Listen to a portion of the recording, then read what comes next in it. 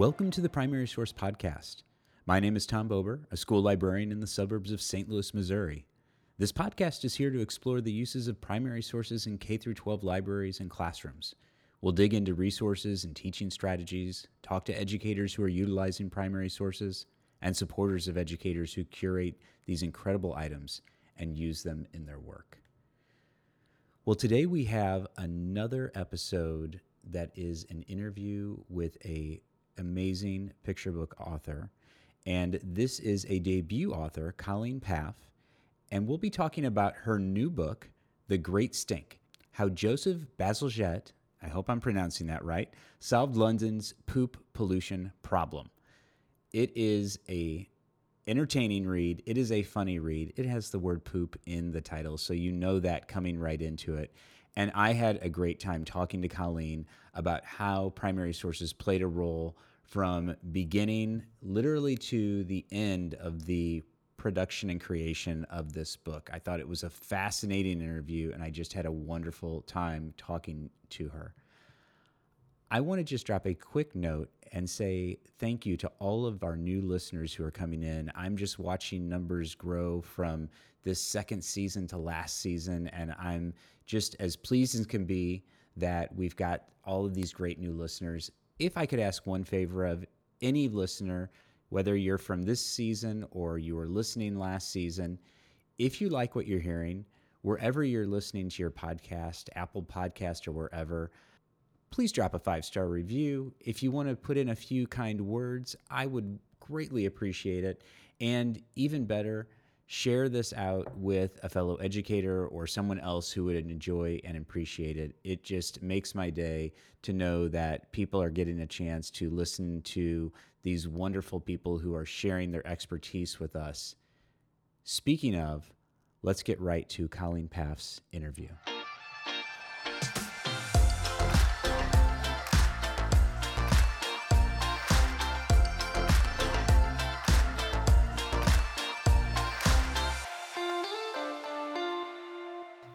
We are here with Colleen Paeff, the author of The Great Stink, How Joseph Bazalgette Solved London's Poop Pollution Problem. Colleen, welcome to the Primary Source Podcast. Thank you. I'm so happy to be here. I am excited for you to be here, too. I think when you have a book where poop is right in the title, you have this automatic built-in appeal. But even without that, could you tell us a little bit about this debut book of yours? Yeah, so the book goes back in time to tell the story of how London's River Thames became a foul-smelling open sewer, and how the amazing engineer Joseph Bazalgette cleaned the river, stopped the stench, and stopped the city's recurring cholera epidemics by building London's first modern sewer system. And then the back matter of the book goes into poop pollution today, which does still happen, unfortunately, and some of the things we can do to stop it. I almost feel bad saying that I had fun reading a book about cholera and pollution, but it really is a fun read. And I'm just wondering, where was the inspiration from the book? How did you find out about this event and decide that this would make a really great picture book? Well, I first read about The Great Stink in a book called How to Be a Victorian by Ruth Goodman. And the chapter was on hygiene, and so it was talking about, how they clean themselves and how they go to the bathroom, and it mentioned something called the Great Stink, but it didn't really say that much about it, and I was so intrigued by the name that I immediately Googled it, and then found out that it was caused by a river full of poop, and that it was an engineer who was basically the hero of the story, who kind of saved the day by building the first modern sewer system in London. And I just thought it would have such an appeal to children because of the poop aspect, but then also an appeal to teachers and parents because of the history and environmental aspects and engineering. So it just seemed perfect for a picture book. There are so many of those elements that come into it, like you said, from an academic standpoint, there's the engineering and the history and all this. And there's also, I think, this kind of 2020 hindsight of looking back. It's almost when you're watching a movie in the theater and you're saying like, no, don't turn around the corner. Like, these folks are making decisions. And you're like, wait a second, that's a horrible decision. And Yes. of course it leads to more death. But ultimately we've got this really what ends up being an ingenious solution to the problem. I've got to come in and ask, where do primary sources come into play here? And I have to put in as a disclaimer that for all of the listeners, that I feel like I've heard a little bit of this story on Clubhouse, where you and I have been in certain Clubhouse rooms together, and you've been able to share a little bit about this book actually before it had even come out. And you had mentioned some elements around primary sources that I hadn't even necessarily thought about and hadn't had a chance to read the book yet. But I want to hear even more about that from you now. Tell us about where primary sources came in. What kind of primary sources did you come across in this research around this event and around Joseph?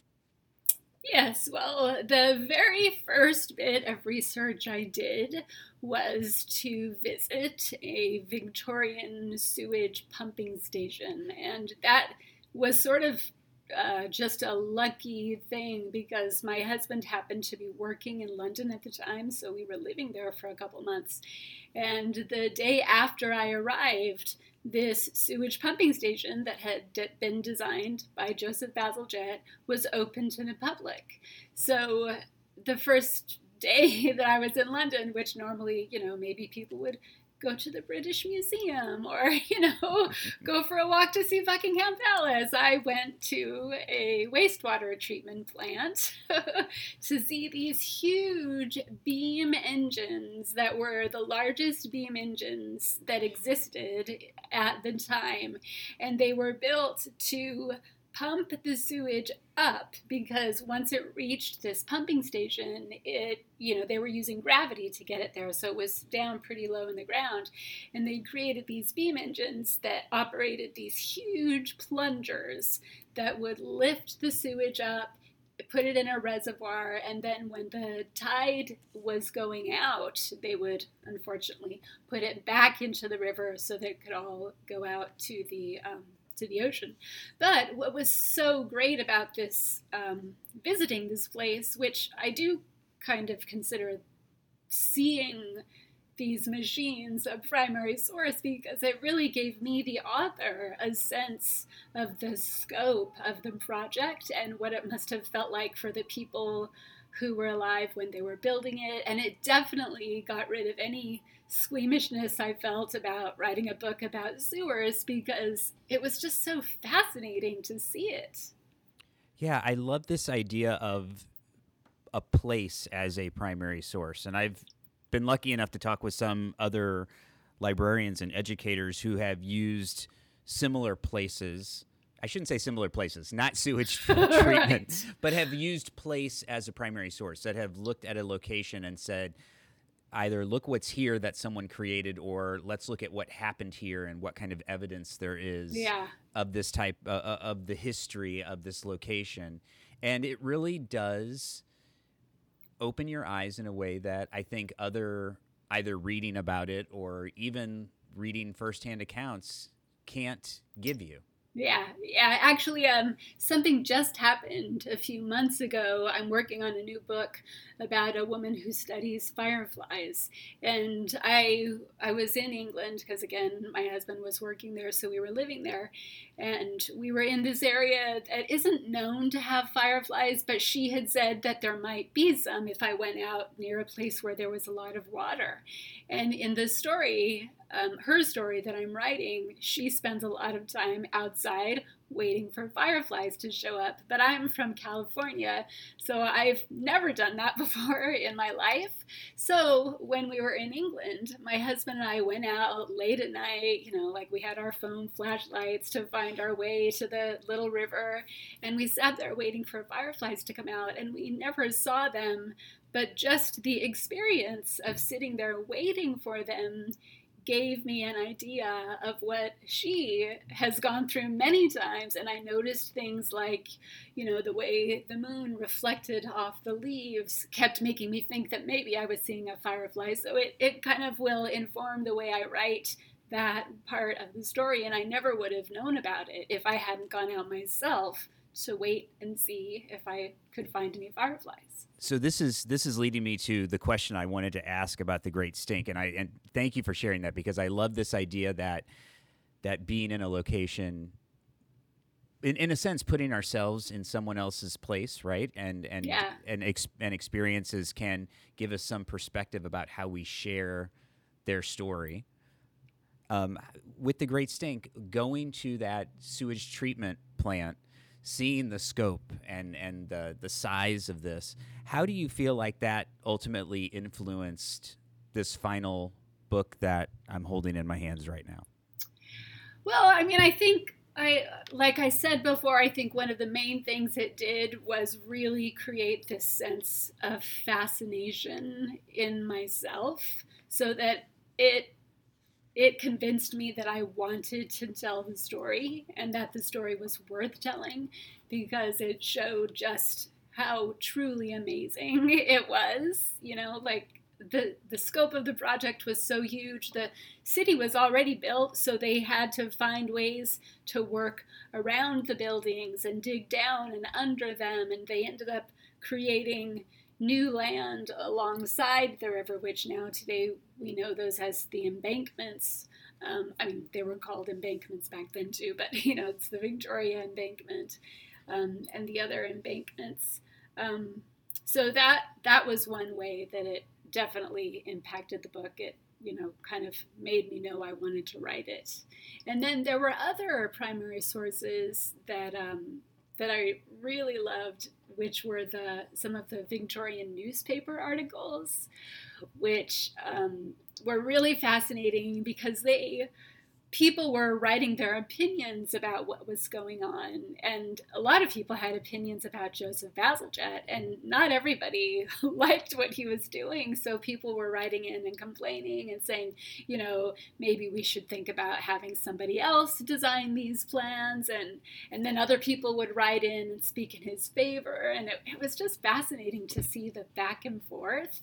And I had never really thought before that about, historical or people from history. We know how we think of them as today, but we don't always know what other people were saying back in the day. It wasn't necessarily positive.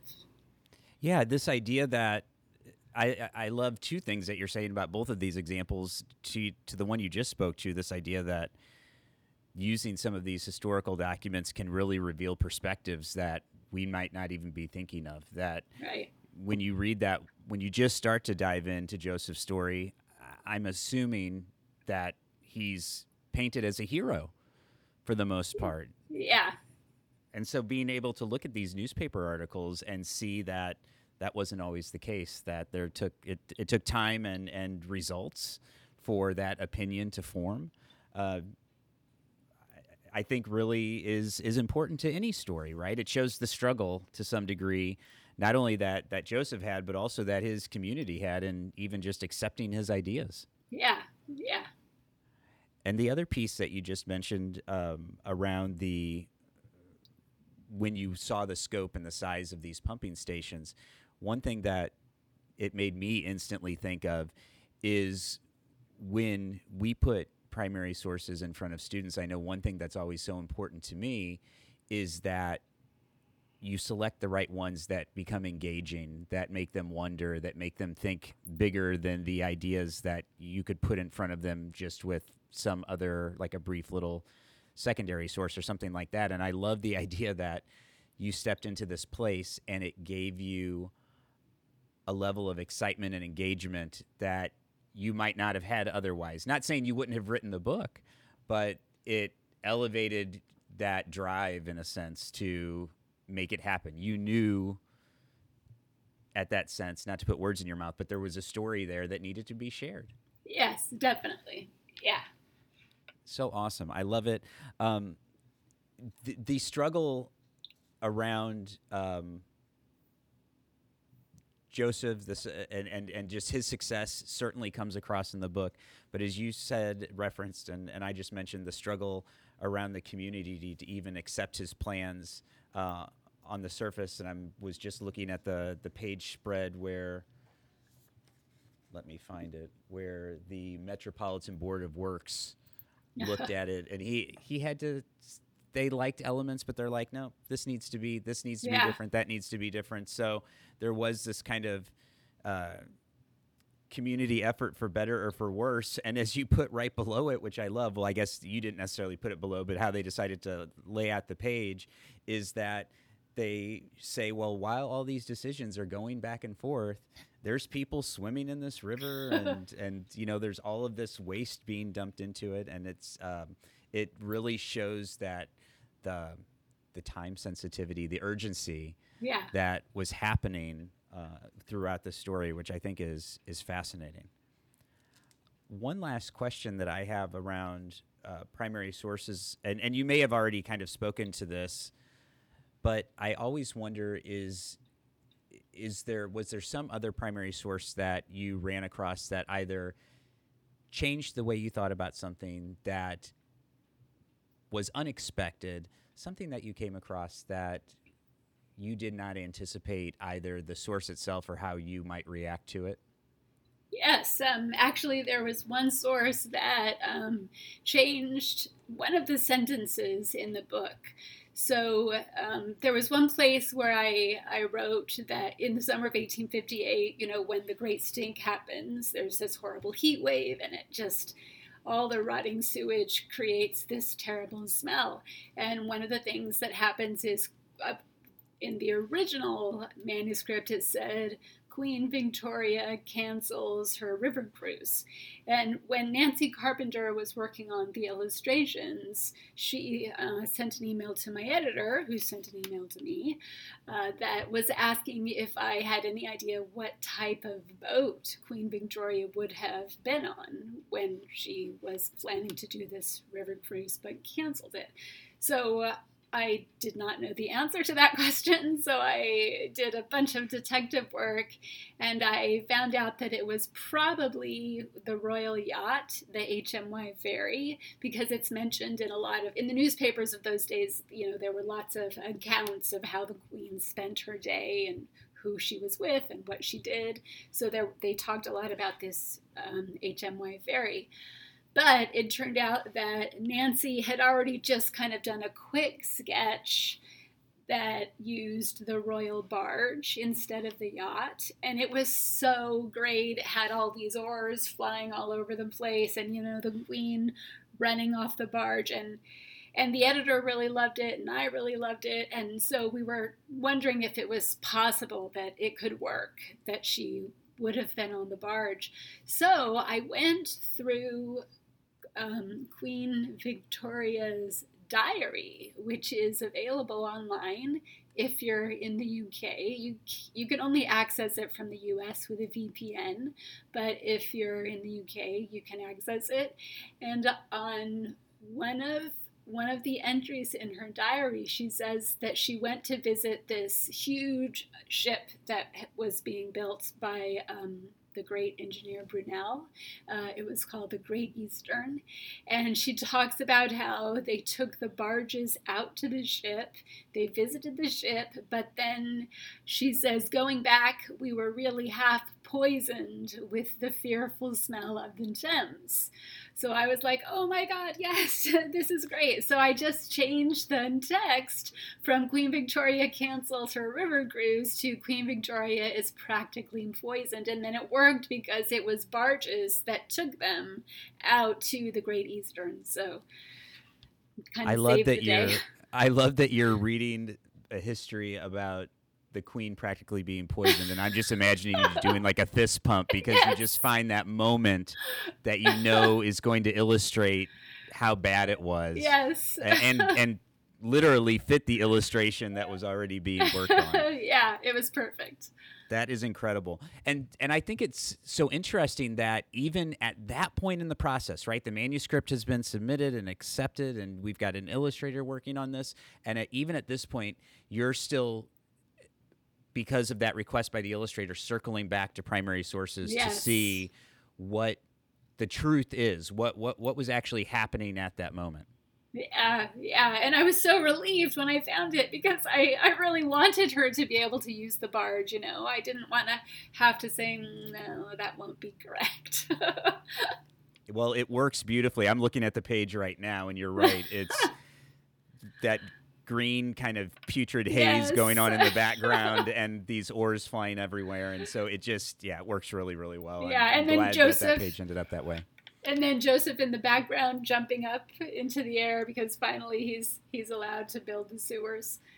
This is what you probably looked like when you found that line. This is it. That Totally. one piece was inspired by you. Awesome. Colleen, I really want to thank you for spending some time with us and sharing with us just some of this background of how primary sources came into play for the Great Stink, how Joseph, and I said his name wrong the first time, but it's Bazalgette. Is that right? Yes. Solved London's poop pollution problem. Colleen, thank you so much for joining us on the Primary Source podcast. Thank you so much for having me. I really enjoyed it.